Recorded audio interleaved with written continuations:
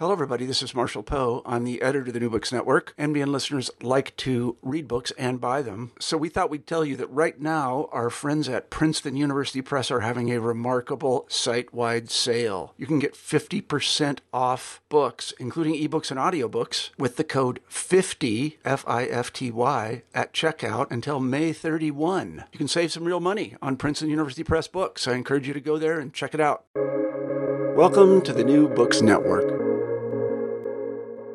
Hello, everybody, and welcome back to New Books in Anthropology, a podcast channel of the New Books Network.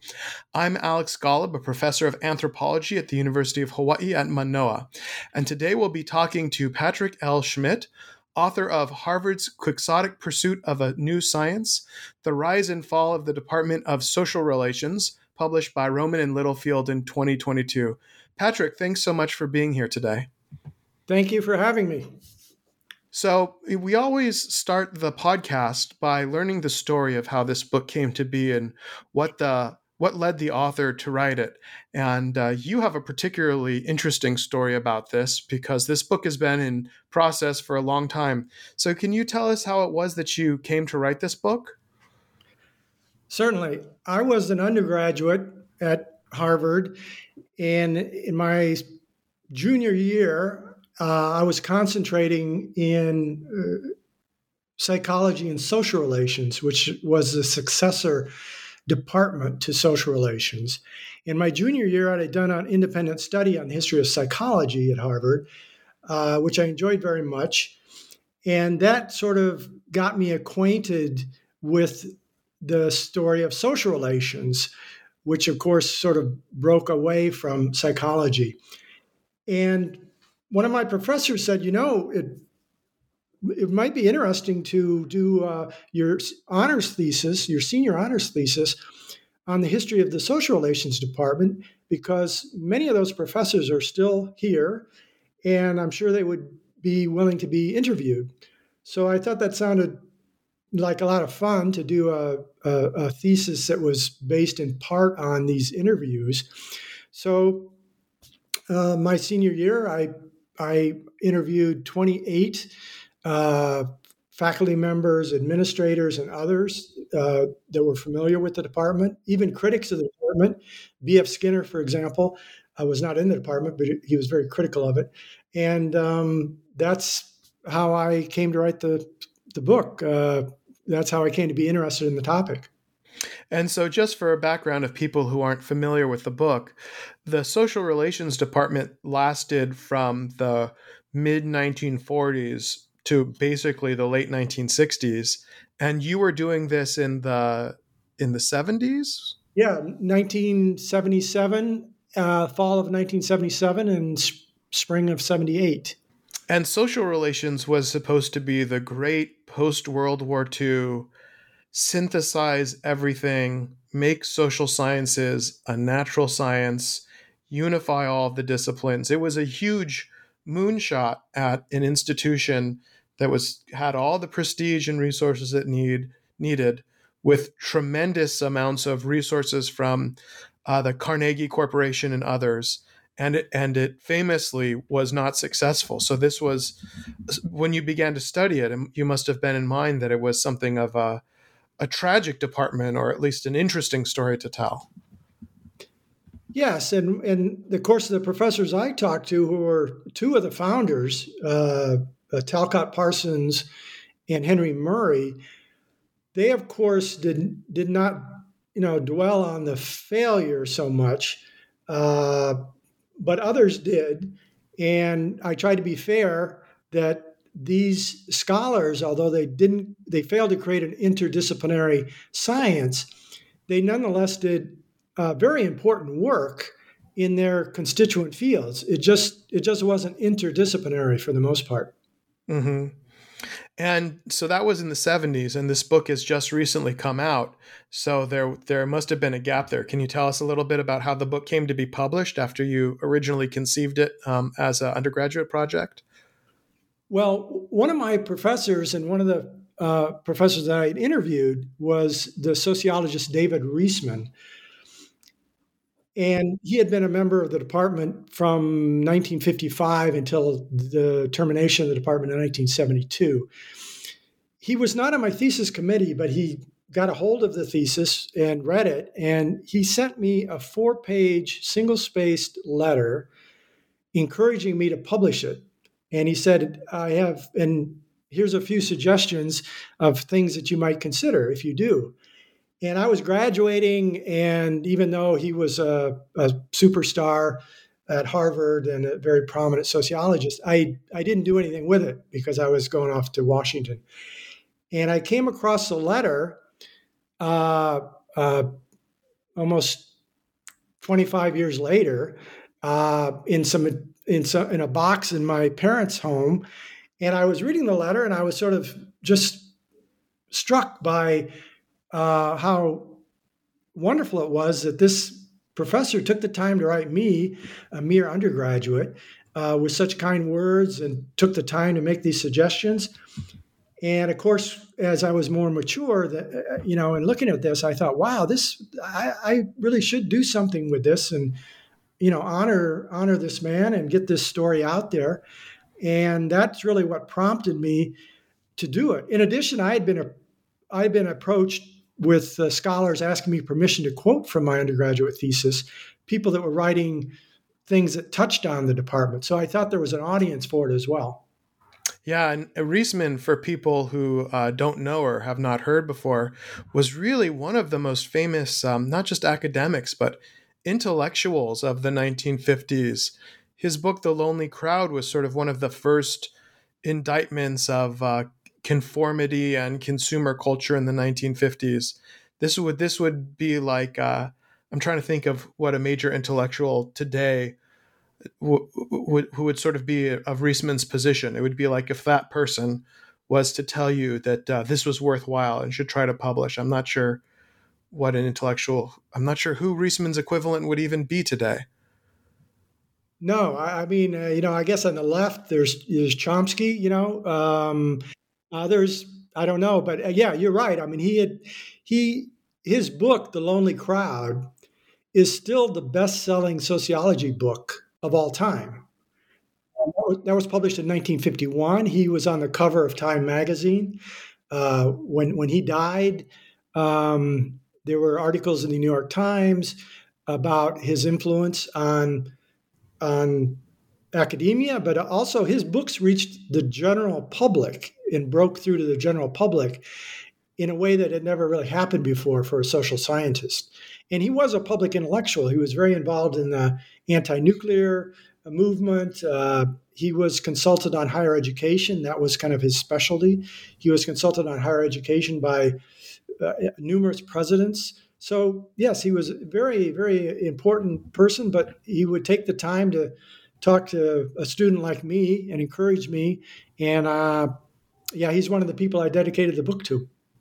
Yeah, and one of the central theses of his book is that there's a distinction between being outer directed and inner directed, that people in American society today, by which he meant the 1950s, were forced to seek approval from society and their neighbors rather than doing things because they really wanted to do them and because they had the drive to do them. And although things have changed a lot in America since the 1950s, I feel like a lot of my students at university today, and maybe even me, they look at social media and likes and all of these sorts of things, and they're still trying to be inner directed, but they have to be outer directed. So I suspect Riesman maybe still has something to teach us today. Yes, yeah, absolutely. I mean, he was a far-ranging intellect, and so it would be wonderful to know what he would think of all this social media explosion now. Yeah. So he came along a little bit later on in the story. Maybe we should start getting into the book a little bit. The book is in many ways driven by personalities because Socrel, which is, I guess, how you say social relations, Socrel itself was driven by the personalities of a small number of people who wanted to found a new department, I guess mostly because they were unhappy in the departments when they currently were. Could you tell me a little bit about this group you call the Levelers and how it was that they first got this idea together? Sure. I mean, the Levelers go back to the mid to late 1920s at Harvard. And the four Levelers were Gordon Allport, very well known social psychologist, Henry Murray, a clinical or sort of abnormal psychologist, Talcott Parsons, we mentioned, sociologist, and Clyde Kluckhohn, one of the first social or cultural anthropologists. And they were all young but rising stars at Harvard in the late 1920s, early 1930s. And they were very frustrated in their existing departments, partly because they were interested in new theories, particularly Freud. The psychoanalytic thought had arrived at Harvard, and this was kind of a bit of a bombshell that arrived. The traditional departments didn't want to have anything to do with it, particularly psychology. And this caused a lot of frustration on the part of the Levelers, who wanted to incorporate psychoanalytic thought in their research, with the exception of Gordon Allport, who was a little less excited about Freud for personal reasons. And but the fight about this was the most intense in the psychology department, because it upset the traditional powers in that department, who were trying to make psychology more of a science because they had recently broken away from the philosophy department. And now here was this theory that was, not scientific at all. And so this caused a huge rift or division in the psychology department. Yeah, and it's so interesting. Today we look at disciplines like sociology and psychology, and those are the standard disciplines. But back then, these disciplines were brand new, and they had branched off from other more established disciplines, and they were still sort of fighting for their legitimacy when the Levelers began wanting to innovate. Yes, you're absolutely right, and that's why the senior members in those departments. Those departments were already fragile and young, as you mentioned, and now this sort of threat came along that was going to make them look, less scientific, not serious. In psychology at Harvard was dominated by experimental psychologists, people like B.F. Skinner, who at that time was a graduate student. They looked at people like Henry Murray and others that were using psychoanalytic thought in their work. They looked at them as mystics and cultists, didn't want them in the department, didn't want them in the discipline at all. I mean, nationwide, they tried to sort of expunge them from all the formal organizations and associations of the discipline of psychology. And you mentioned Allport being a little bit more ambivalent. Is he the person who went to go see Freud? There's this wonderful tale about someone going to see Freud in your book. I wonder if you could just tell listeners that story. Yes, that's correct. He was a newly minted PhD from Harvard, from the traditional psychology department, but he was interested in, because he had also studied in Germany, so he was interested in what we now call sort of social psychology or personality psychology. And so he was traveling through Europe, and he wanted to meet Freud. So he set up a meeting, and he arrived, was ushered into Freud's, room, and there was total silence. I mean, Freud was not speaking to him or anything. So Allport sort of said, well, I'm going to break the ice. I'm going to tell him about this little boy I saw on the train coming over here, and the little boy and his mother, because the little boy was complaining about the dirt. And he said, yes, I don't want to sit next to this dirty man, and this seat is dirty. And the mother was scolding the boy. And so Allport sort of thought Freud might find this interaction interesting. And after he told him about this little boy, then Freud looked at him and said, "And was that little boy you?" And of course, Alport was just like flabbergasted. He said, What is this guy reading into this little story? Like, this is just too much, that this psychoanalytic thought is reading too much into just, it's just a story. It's nothing more than a story." And then Alport's wife later, decades later, said that they think what happened is that Freud thought that Alport was a patient. That had come to see him. So when he just started talking, Freud sort of responded as if Alport had been his patient. But that sort of turned Alport off a little bit. I mean, he was still interested in the interior mind, and personality psychology, and that separated him from the people like B.F. Skinner and Edward G. Boring and Carl Lashley, who was an animal psychologist. That was a big thing back in those days. So that's the story of Alport's meeting with Freud. And I think you say in the book too that Alport wrote this off as some sort of misconnection or confusion, but then you interviewed some people who said like, oh yeah, Alport was obsessed with dirt, and so maybe he didn't understand that Freud was onto something or something like that. Yeah, that was his friend and colleague Henry Murray, who was another one of the levelers, and really was one of the principal conduit for bringing psychoanalytic thought into the American Academy and of course that made Harvard ground zero for this what I call a sort of a civil war between the psychologists. So yeah, Henry Murray laughed about Freud and Alport's meeting. And he said, well, Freud kind of nailed Alport because Alport was really a stickler for, having his desk very orderly, for having everything be very clean. He didn't think much of the unconscious. So they thought that Freud kind of had Alport's number, as it were. Yeah. And one of the great things about this book is how many of these little details and sort of personal stories you put together in the course of your research. The book is very, very closely researched, and not just dealing with internal documents and gray literature, but also with some of these stories. So I think that this is going to make the book more appealing for readers, regardless of their academic interest in these topics or not. I think it's just a good tale with a lot of very interesting personalities in it. So yeah, I thought that was great. Can you tell me a little bit more? So this got started in the 1920s, but it was really after World War II that things really started getting going. And you highlight the role of the war in changing how people thought about research.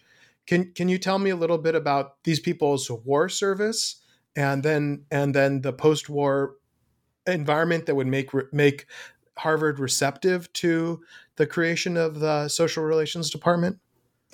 Well, throughout the 30s, the levelers had been meeting together, secretly, clandestinely, to promote their idea of creating an interdisciplinary department, of merging their disciplines, because they thought there was no reason to have these sort of arbitrary distinctions between and among the disciplines. And they had made a proposal to Harvard to create a new department. And they also had written sort of a manifesto of sorts called A Common Language for the Area of Social Science. So they were already working in this direction. And then when World War II occurred, that was a real turning point because the government employed over 1,000 psychologists and other social scientists in the war effort. And they were studying all sorts of things.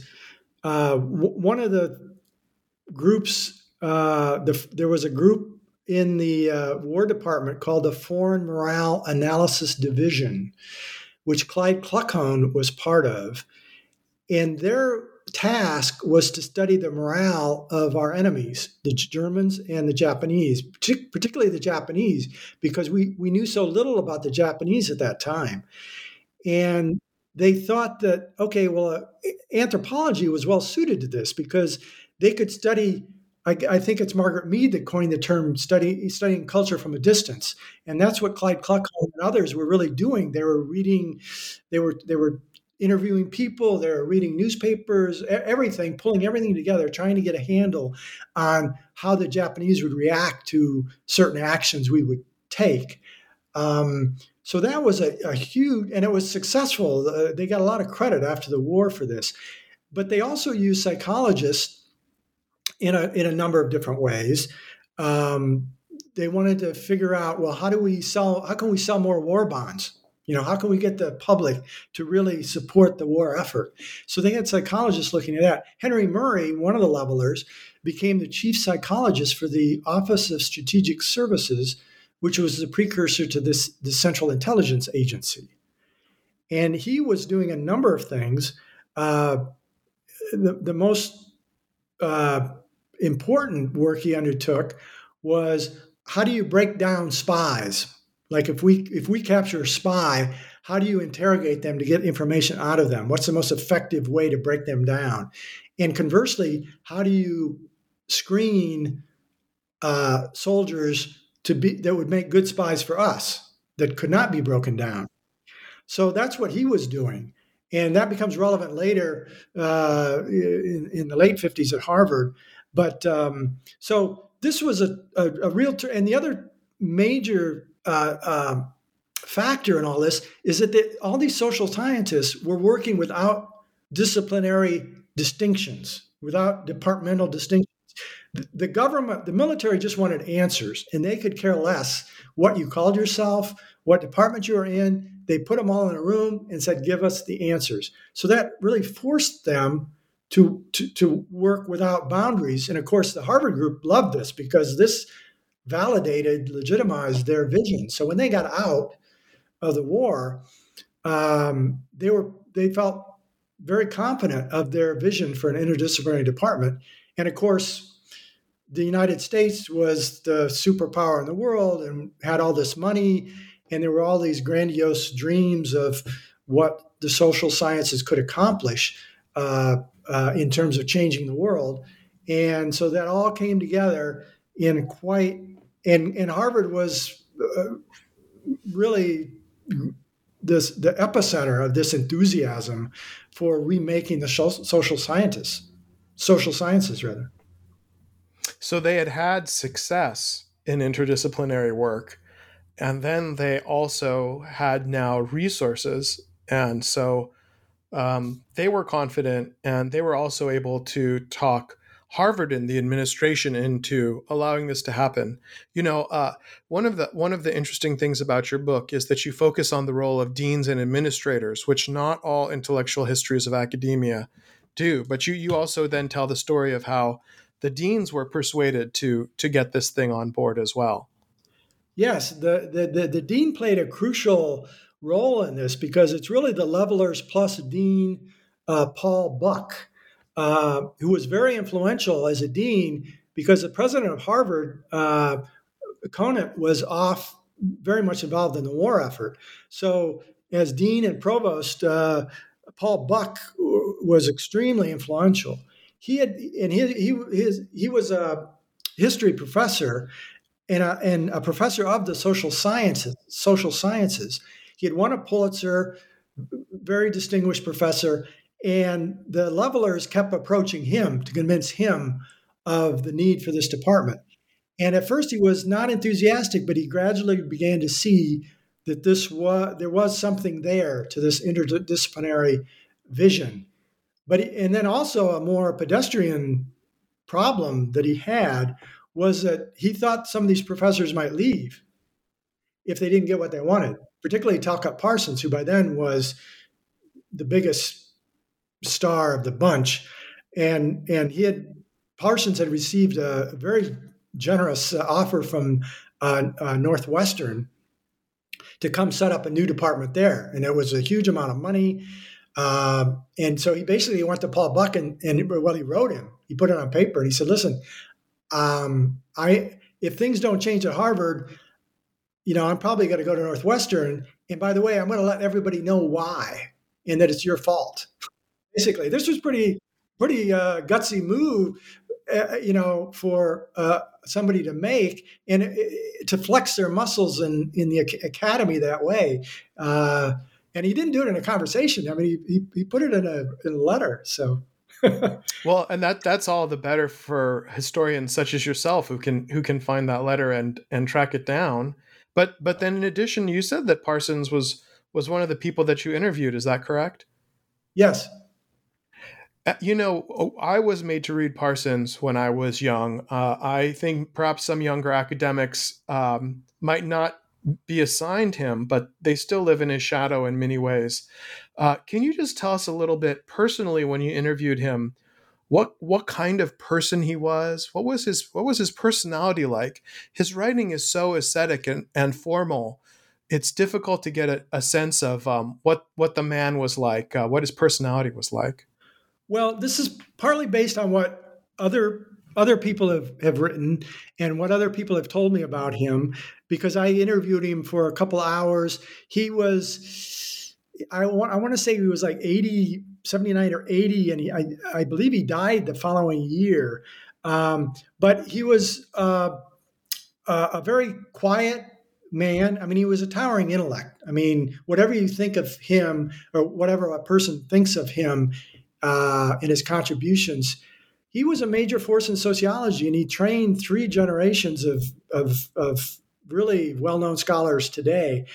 But he was a very quiet person. He never responded when he was attacked by other sociologists or his theories were attacked. He never responded.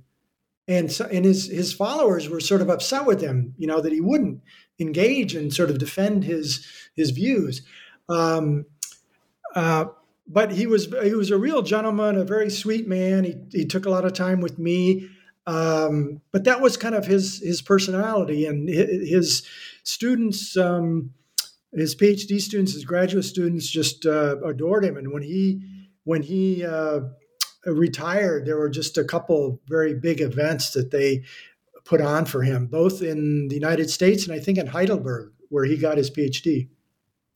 It's so funny. I think we often expect academic impresarios like this to have big personalities, but it sounds like he had quite a restrained personality. Was he a New Englander? I don't think he was. I want to say he was from Colorado, and his father was a minister.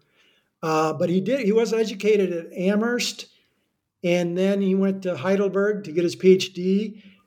He was fluent in German. He translated Weber's The Protestant Ethic and brought it into the United States, brought it into the American Academy. I mean, he was a very influential, very sophisticated, worldly guy, but and he had big ideas. I mean, when he died, the New York Times had a piece that was written by his colleague Daniel Bell, another well-known Harvard sociologist, and Daniel Bell had entitled the New York Times piece, "Talcott Parsons, Nobody's Theories Were Bigger."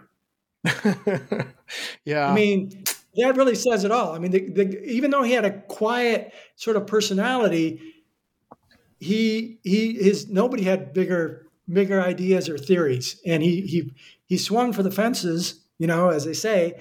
And although he missed in terms of social relations, he still had major contributions to sociology, and is still one of the most important ones of the 20th century. I suppose maybe that mix of ambition as well as tact and diplomacy, that can be useful when dealing with people and institutions as well. You talked briefly about Pitram Sorokin, who I gather was much more flamboyant, and that kind of flamboyance sometimes doesn't work out as well. Sorokin, I guess, was a Russian sociologist who was invited to shore up the sociology department, and he and Parsons have several sort of little feuds that you describe wonderfully in your book. Yes, that was also another motivating factor that Parsons originally was in the economics department. That's what his degree was in from Heidelberg. And he already had this idea for a big, all-encompassing theory of social behavior. And he sort of saw that economics wasn't going to do it. Economics couldn't explain human behavior in a way that he had in mind. So he left to join the very small sociology department, of which Sorokin was the chairman. And Parsons was immediately frustrated because Sorokin was less interested in the newer theories of Durkheim and Weber, certainly no interest in Freud.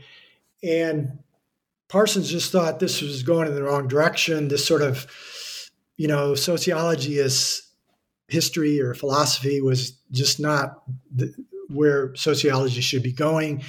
And so, although initially they got along, they started fighting and huge fights until finally Paul Buck,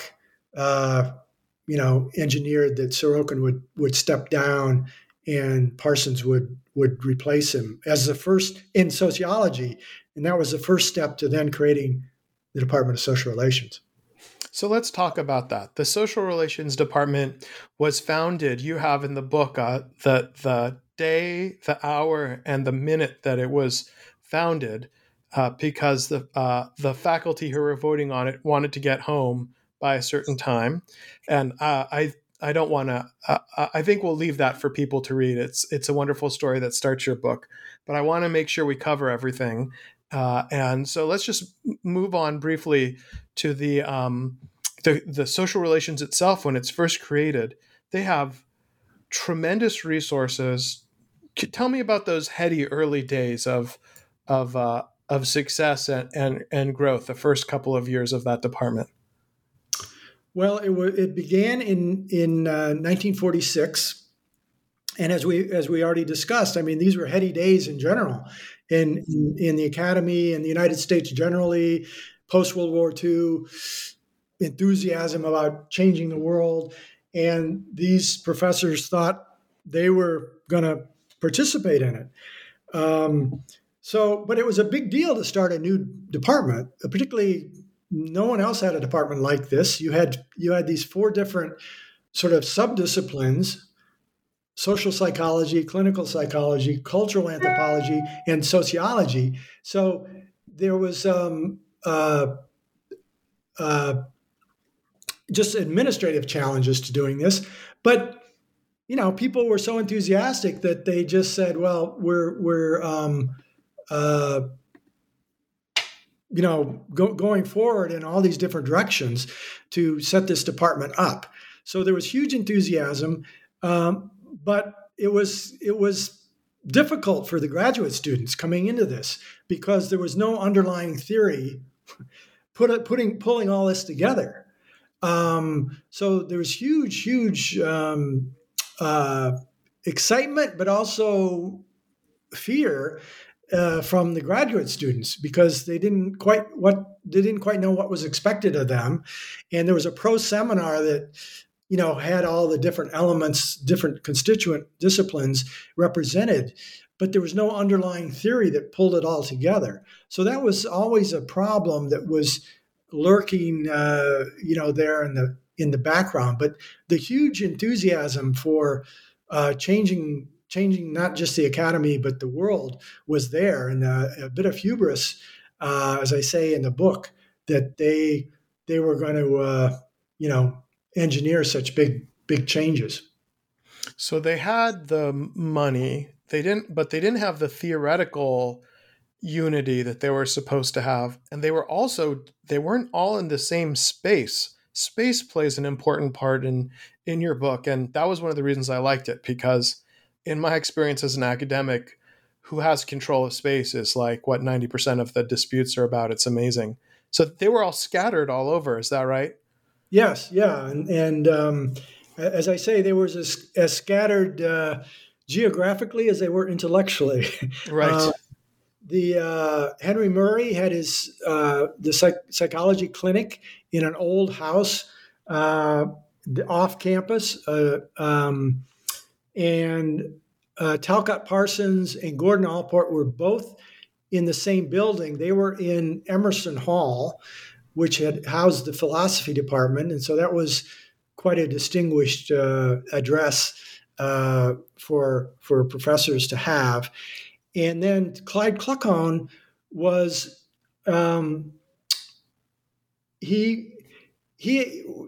skipping ahead a bit, but they had started the Russian Research Center, and he was made chairman of the head of that, rather, in a very strange sequence of events. So, yeah, they were all over the place, and it did not contribute to unification at all.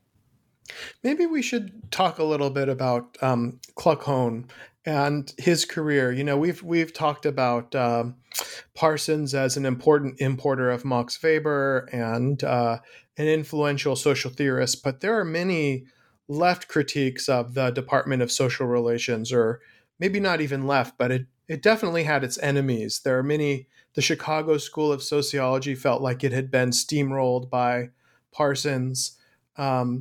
Many of the academics who were working there, like Kluckhohn, were working for the three-letter agencies in the national security state without maybe, this is David Price's claim, who you cite in the book, without thinking about the difference between working against a declared enemy during World War II versus spying on the people that you're doing field work on.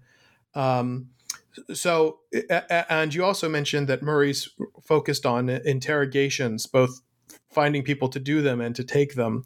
So there is a sort of a dark side about this that I want to make sure that we focus on as well. And that Russian Research Center was doing covert work at the same time. Tell me a little bit about the relationship between the graduate students who were getting their degrees in social relations and the Russian Research Center that Kluckhohn was at, and the work that it was doing. Well, to me, this is one of the more fascinating developments in this whole history, particularly post World War II, is that the foreign policy intelligentsia, but particularly the Carnegie Corporation, who had so much money and was so influential back then, along with the State Department and the CIA and others, decided the United States, we didn't know anything about the Soviet Union. I mean, it was a closed society. How could we get up to speed on our new, enemy here? And so they decided that they were going to establish and pour a lot of money into an institute to focus on the Soviet Union. And so they started casting around, well, where are we going to put this institute? And well, let's put it in a university. Okay. Well, the logical choice back then would have been Columbia, because that's where all the Russian scholars were. But instead, they chose the Harvard Department of Social Relations, because Charles Dollard, who was at the Carnegie Corporation, had been good friends with Clyde Kluckhohn and was aware of what Kluckhohn and Parsons and others were doing in social relations. They thought this interdisciplinary approach to studying behavior was really an important development. And so they decided, well, we're going to put this Russian research center at Harvard, which was somewhat controversial, but even more controversial, they picked an anthropologist to run it, Clyde Kluckhohn, who knew nothing about Russia, absolutely nothing, no background in it. But he was an expert on Navajo. Yeah, his claim to fame was using Freudian psychology to study the dreams of the Navajo Indians. But his other claim to fame was what he did in World War II, studying the Japanese from a distance and making informed guesses about how they would react to certain things. So in a way, the Carnegie Corporation and the State Department and the CIA thought, well, he's the perfect person to run this, because that's what we have to do with the Soviet Union because it's a closed society. We can't just get in there and study things the way we would like. So this really raised a lot of eyebrows in academia, and throughout the foreign policy world, that they chose a cultural anthropologist with no background in Russia to be the head of this institute.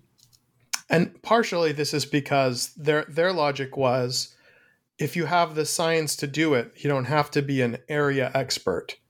As long as you have the science, you don't need all of that. I guess what some people would have said is the old-fashioned area experts who, grew up there or were expatriates from there. It didn't matter. If you knew the methods and the techniques, then you could get stuff done scientifically. But there was also, just to highlight in your response, there was like a old boy network factor here. Basically, the guy who was responsible for handing out the money at Carnegie just happened to be good friends with the people who ended up receiving it, right? Absolutely, and in addition to the Russian Research Center, which got some money from Carnegie, but it was a social relations department that got even more money from Carnegie to start something they called the Social Relations Laboratory, which was not a laboratory in the conventional sense of test tubes and everything else. But Parsons was so fixated on creating this aura of scientism around this new department that he called it a laboratory, but it was sort of a clearinghouse for funding the research that they were undertaking. But he called it a laboratory, and the Carnegie Corporation gave it huge amounts of money. And then, of course, they also gave money to the Russian Research Center, but the Russian Research Center also got money directly from the U.S. government, from the CIA, as a matter of fact. And there were other institutions. So as an anthropologist myself, I know Clifford Geertz is one of the most famous anthropologists.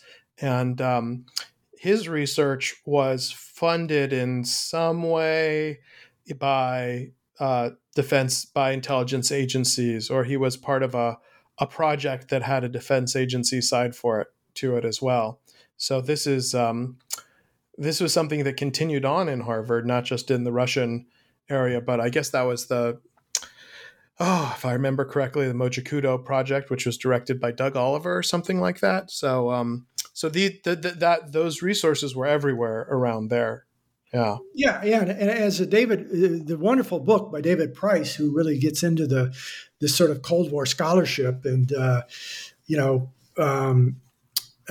details some of this, but Clifford Geertz was one of the star products of social relations.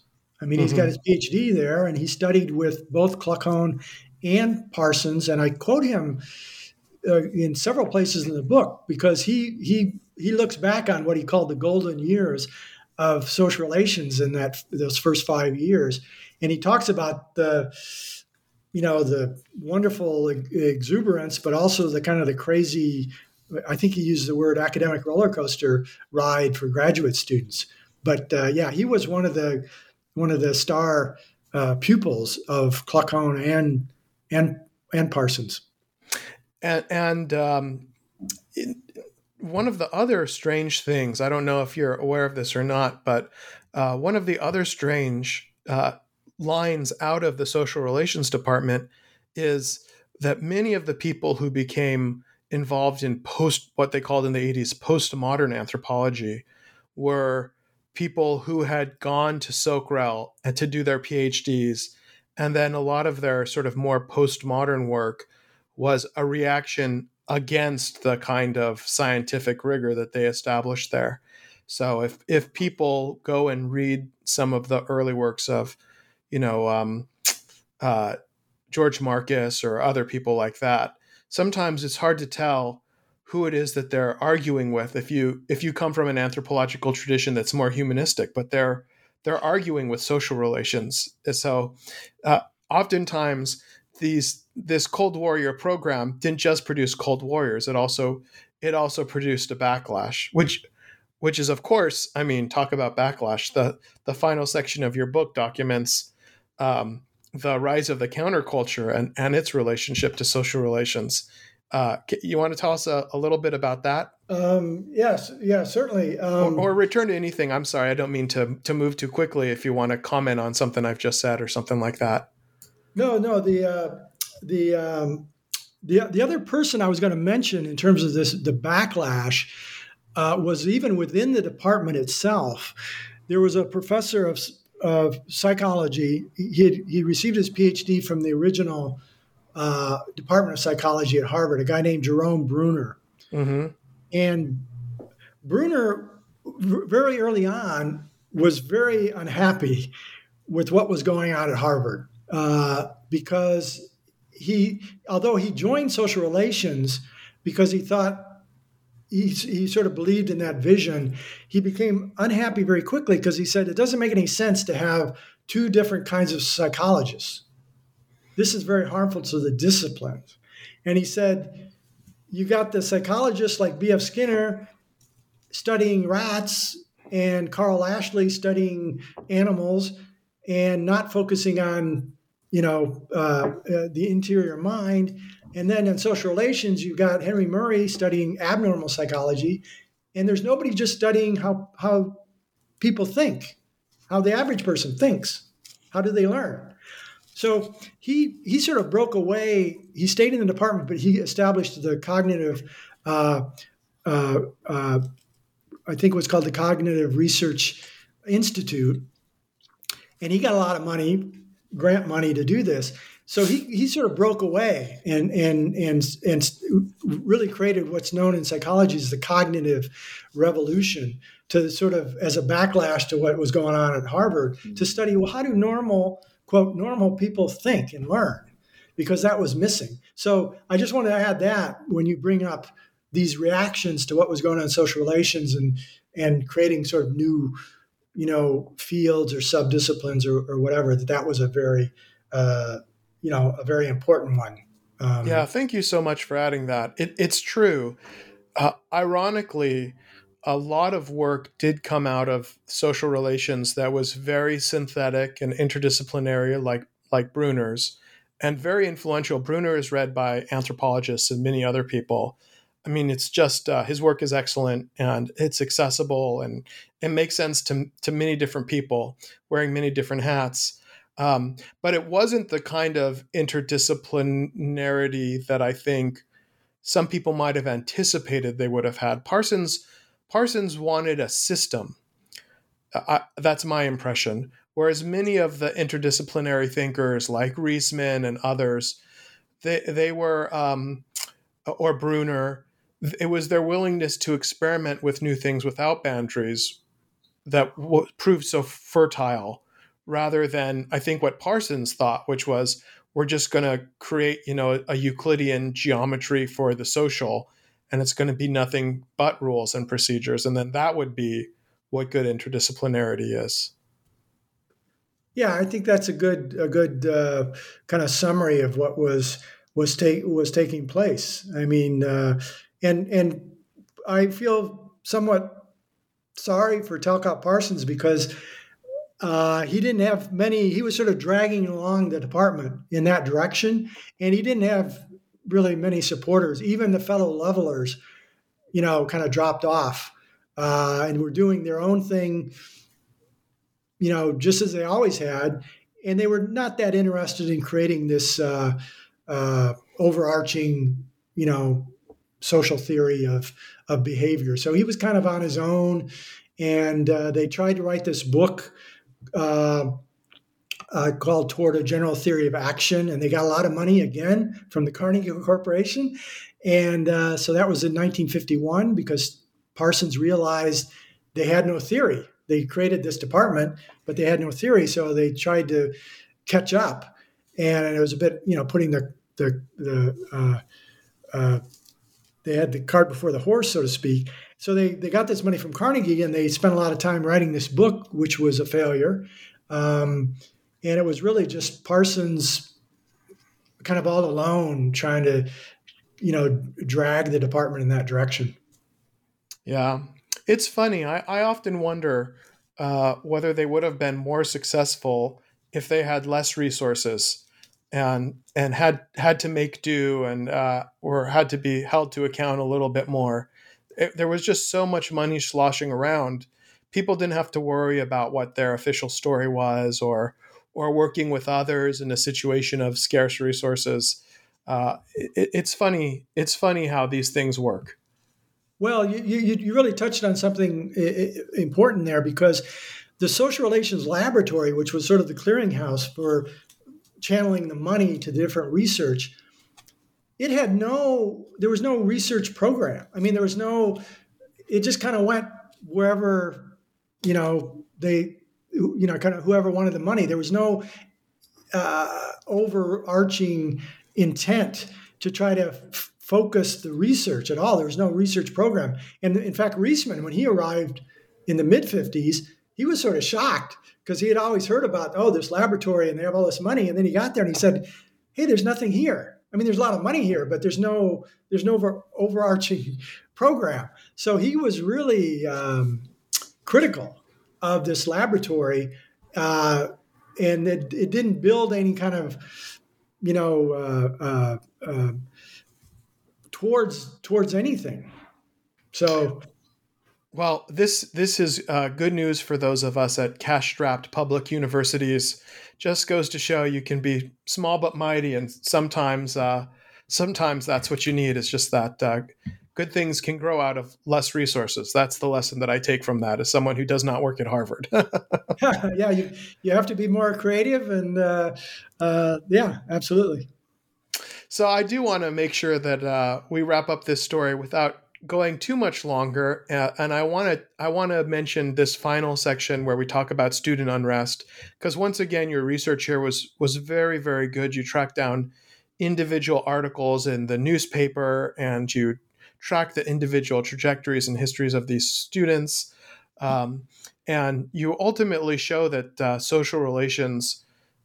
Well, you can tell me. I was going to say that it's the student unrest and faculty experimentation with psychedelics dealt the death blow to the department, but maybe I'm putting words in your mouth. Can you tell me the story about the turbulent 1960s in social relations? Well, you're right, and that's really what I was trying to say in the book, that the department, although it had all these superstars, there's no doubt about it, they had all these superstars, they had a lot of money, but there was no there in terms of a theory that was creating a new science or even creating a new department or new discipline. Nobody else in academia followed Harvard's example. They were out there all alone. So you had this kind of shaky edifice already. And then in 1959, Timothy Leary arrives at Harvard, and he joins the social relations department as a clinical psychologist interested in studying people, in real life situations, how to be helpful. It wasn't sort of some abstract research. He was interested in personality psychology, abnormal psychology, how you help people in a clinical sense. And he was a mainstream psychologist when he joined Harvard. But the first summer after he joined, he went to Mexico and he tried the magic mushroom for the first time.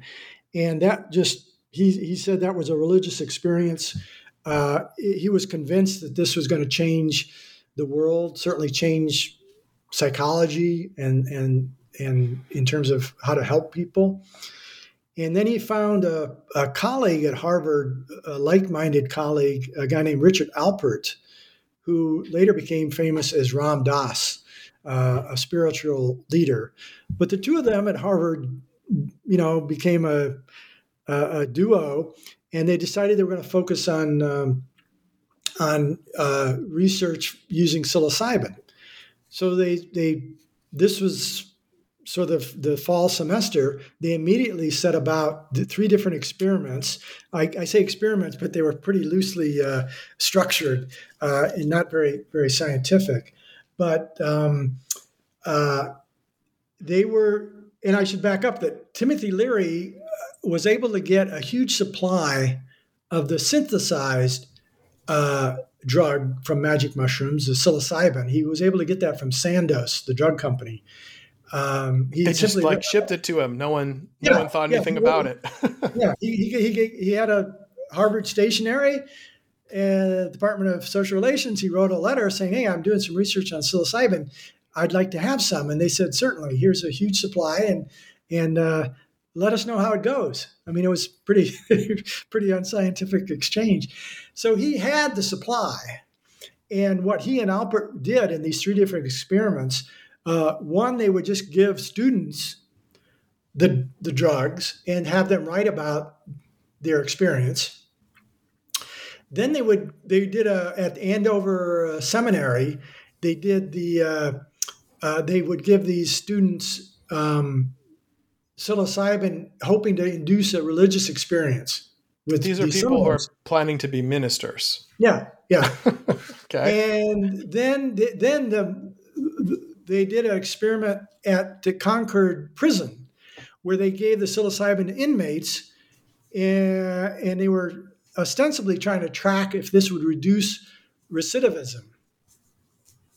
And Leary claimed he had great success, but there's not really there doesn't seem to be much documentation that was successful. So they had these three experiments going on. The one that caused Harvard the administration the most heartburn was giving the drugs to the students, because Leary and Alpert weren't doctors, and this clearly had an effect on your mind. And Harvard at that time was just kind of waking up. This was now 1960.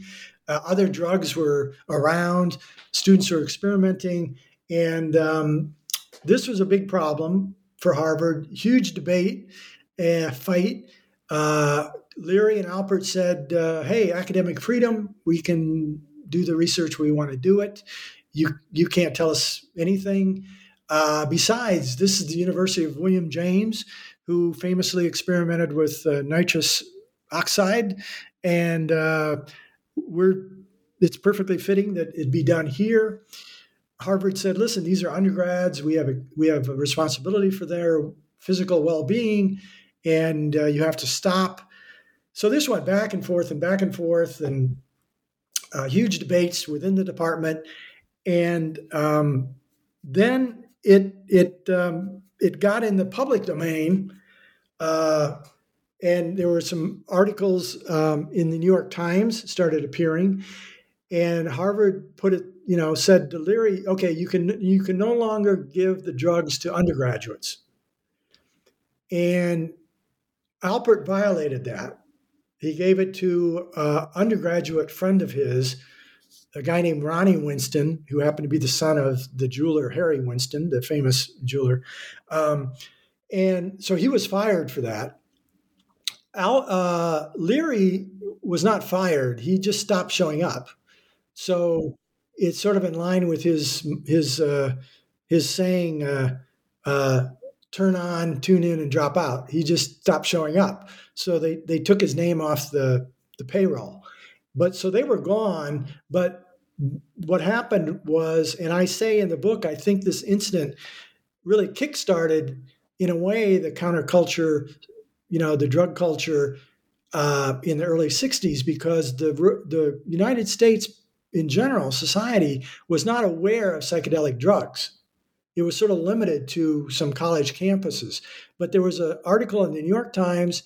There was a huge article in Life magazine written by a Harvard undergrad, Andrew Weil, and then Saturday Evening Post and others. So all of a sudden, this scandal was out there and linking social relations department with the drug counterculture and, sort of educating the rest of America to what was going on in these campuses. And for people who aren't of the 60s generation, Timothy Leary and Ram Dass are iconic figures. I mean, they're symbols not just of the psychedelic movement, but really of the 60s as a whole, I think, right? I mean, these are people who, if you ask anyone who was young in that period, everyone would instantly know. It'd be like asking about JFK or something like that. Yeah, absolutely. I mean, they were big. And Timothy Leary was on his way to becoming this guru of the counterculture. Richard Nixon identified him as the most dangerous man in America. And that is what led Nixon to push this legislation, which was the Controlled Substances Act in 1970, which prohibited all research in psychedelic drugs because it wasn't illegal. What Leary was doing, I mean, it wasn't illegal. Psilocybin wasn't illegal, you know. And then Nixon, and that stopped all the research. And it's somewhat ironic that now, last spring in 2022, Harvard started researching psilocybin again at the medical school. So I think Leary would be wherever he is, he would be kind of chuckling about Harvard coming around to acknowledging the important potential of psilocybin. Although it's being done at the medical school with doctors, highly sort of regulated. But nonetheless, I think he would find it funny. And then Ram Dass wrote the very bestseller called "Be Here Now," which helped solidify his reputation as a spiritual leader. Yeah. And it's amazing at the time they were, today we have very strict human subjects regulations and you have to get, agreement signed where you give people, prior informed consent of what they're going to do. None of that happened in this. They just gave people drugs, psychedelic drugs, and then asked whether they saw God afterwards. It's remarkable. Yeah, yeah. And the other big, I guess, failing or when you mentioned informed consent, Henry Murray had done some experiments in the late 1950s that were based on the work he was doing in World War II for the CIA and the OSS, which was how do you break down spies. Well, he was continuing to do that type of research at Harvard, but he was doing it on undergraduates. Right. I mean, it sounds like he was basically interrogating undergraduates to see if he could break them. Yes, yes. And one of those students was a very young, sort of socially awkward student, had some brilliant. He got in when he was 16 years old. And that student was Ted Kaczynski. The Unabomber. Yeah. So for 3 years, Henry Murray did this excruciating, traumatizing experiment on Ted Kaczynski. And Ted Kaczynski, go ahead. Go ahead. And Ted Kaczynski, when he was apprehended, and he was talking about this in preparation for his trial, and he said that was the worst experience of his life. My goodness. And Murray also had some sort of weird, kinky BDSM relationship with someone, or he wrote a book about that? Well, there was a biography of his, a biography that was written with his consent. It came out after he died. And it basically explained or described what people at Harvard sort of knew, is that he had been having this sadomasochistic relationship with a woman, not his wife, for about 20 years. And it was, quite a revelation. And some people suspected that this sadomasochistic outlook of his or tendency played a role in his pursuit of these experiments, where he was, interrogating people and traumatizing them. People speculate it was all of a piece. Oh, it just sounds like a nightmare. And there was and speaking of informed consent, Murray, because Kaczynski was only 17, so Murray had to get consent from Kaczynski's mother. But he didn't tell his mother what the experiment was about. He just said, this is an experiment to help us understand man better and help the future generations. So he didn't explain the traumatizing aspect of the experiment. And the mother is I have a quote from her, and they were asking, well, why did you give this consent? And she said, well, I knew that I knew that Teddy had issues adjusting, and I thought these nice psychologists at Harvard might help him. Yeah, people had more trust in institutions back then. Yeah, Maybe it's a good thing that we don't today. It was a different time. It was a different place as well. Not every place is Harvard, which has the kind of reputation where people would think, oh, my son went to Harvard, so everyone there must be the top and must always be acting with the greatest of propriety. Can you tell me about the student activism as well? That's the other prong of it. Yeah. Well, that started in the fall of 1968. There was a group of radical students, some of whom were students for Democratic Society, which at that time was the largest radical student group in the United States, and they were a leader in fomenting the sort of protest and unrest on campuses principally against the Vietnam War. This group convinced a anthropology professor at Harvard, a young one, to sponsor this new course that was going to provide a radical critique of American society. And it sort of it sailed through in terms of approval because Harvard, on the face of it, that doesn't sound too alarming. Yeah, okay, you take this perspective and look at American society. Sociology was a part of the department. It sort of made some sense, but of course they didn't know that the SDS was involved. And when the class was called Social Relations 148, was in the fall, and the course was very popular, and it had very lax, shall I say, requirements. Rumors started floating around that they were going to give grades randomly to people. They weren't going to require any exams or papers. Everybody was going to get an A. The reading list in some sections, because it was so big that they had weekly sections with teaching assistants, and the teaching assistants were from the SDS, and sometimes they were people that had no connection to Harvard whatsoever, which was a violation of the Harvard Corporation rules back then.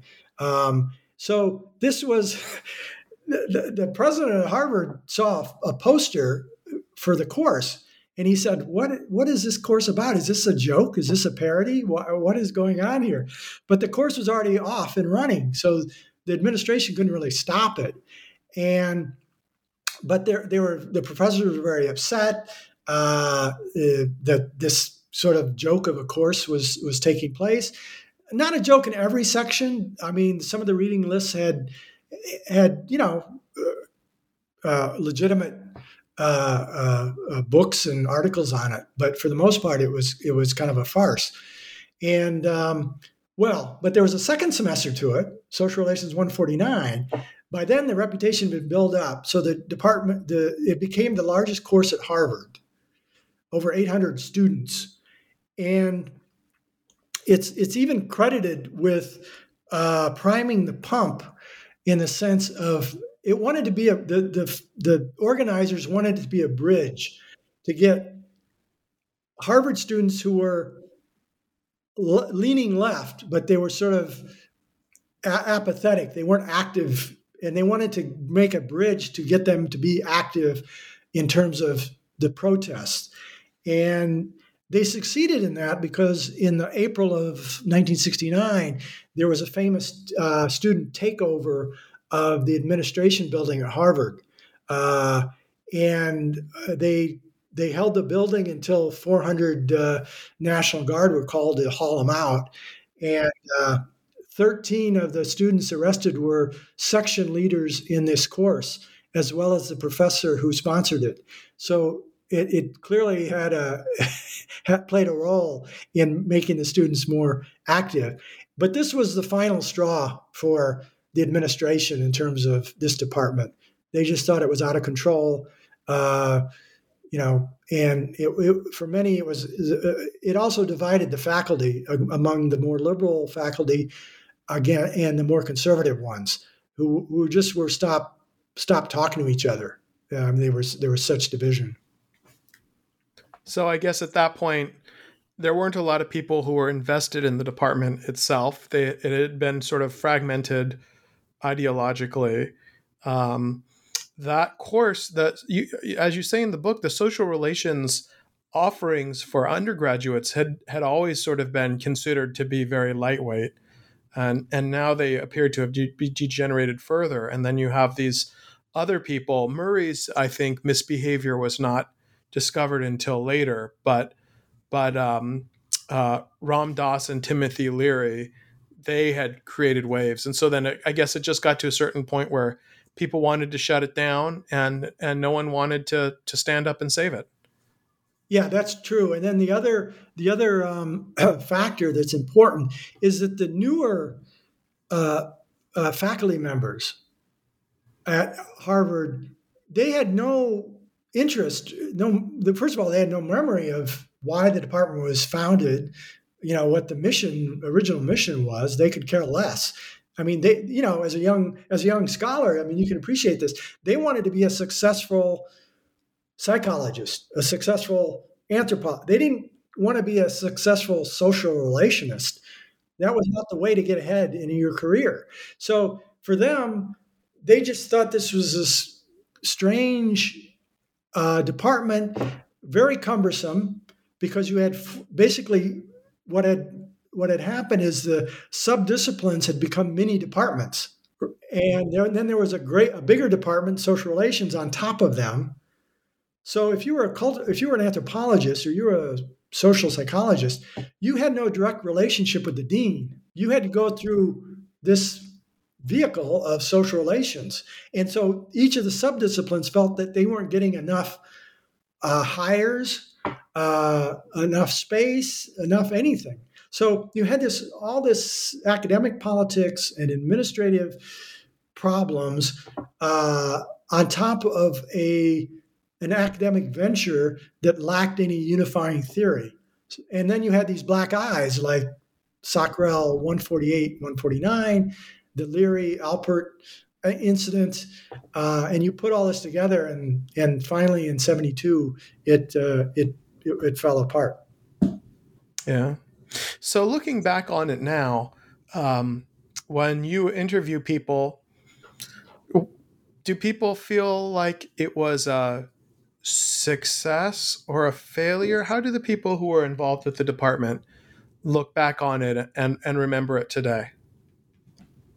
Well, in terms of and I've talked to some graduate students as well who are around, as well as recalling my conversations with the professors in the department. But I would say overall, people have to acknowledge that it was a failure. I mean, there is no discipline of social relations. There's no science of social relations. So the book that they created, Toward a General Theory of Action, was a failure. So you can't help but conclude that the venture failed in that sense. But I'm always very fair in saying, look, this was a department of superstars. They still individually did incredibly important work. David Reisman, Talcott Parsons, Gordon Allport, Jerome Bruner, David McClellan, on and on and on. Stars in their field. In addition, they produced superstars. You mentioned Clifford Geertz. I mean, that's one. And a number of sociologists. There's, at Harvard, at the Kennedy Graduate School right now, there's a psychologist, Howard Gardner, who is very much sort of interdisciplinary in his approach. He writes about multiple intelligences. He brings in sociology a bit, anthropology, and into his work. So there still has some, ongoing effects on the academy. So it's not a failure in a total sense, but it was a failure in the original mission statement. Yeah. Well, and I suppose to a certain extent, what was the likelihood that this was going to utterly succeed and transform the discipline? I think whenever people have these grand visions, oftentimes the thing that lasts and that's important is not the realization of the grand vision, but all of the energy that went into it, this sort of thing. Yeah, I mean, it was no matter how you look at it, it was an extremely interesting department, did good work. And I don't think anybody should feel, sad that they participated in it at all. So, yeah. Well, thanks so much. Not boring. Social relations, the story of social relations was not a boring story. And the book that you have is also not at all boring. It's a wonderful and vivid story about a really exciting time. So thanks so much for writing this book. I want to let you go. I could gossip with you for a lot longer, but I know that we're running up to time. So I want to let you go. Before I let you go, can you tell me what else you're going to be doing or thinking about or publishing now that this book is published? Is this something that's still of interest to you that you're going to pursue? Well, I'm giving it some time before I come up with a new topic to investigate in this area. So for now, I don't have any plans to do any more research in the area of the social sciences. I wonder whether there's a Reisman biography. If there isn't, we need one. Well, yeah, there was somebody that was started one that I read about, and then I think he must have dropped it because I never found out anything more about it. But people continue to write about him. I'm reading this wonderful book by Louis Menand at Harvard called The Free World, and he's talking about the post-World War II Cold War period and this explosion in art and social sciences and all over. And he spends about 7 pages on David Reisman. So I just started reading that. I was very heartened to see that people are still talking about him and his contributions. Well, thanks again for taking the time to write the book. I really appreciate it. Thank you. Thank you for having me. I really enjoyed the conversation. Once again, for all of our listeners, that was Patrick L. Schmidt, the author of Harvard's Quixotic Pursuit of a New Science, The Rise and Fall of the Department of Social Relations. And you can find that published by Rowman and Littlefield in 2022. I'm Alex Golub. I hope you all have a good day. Take care.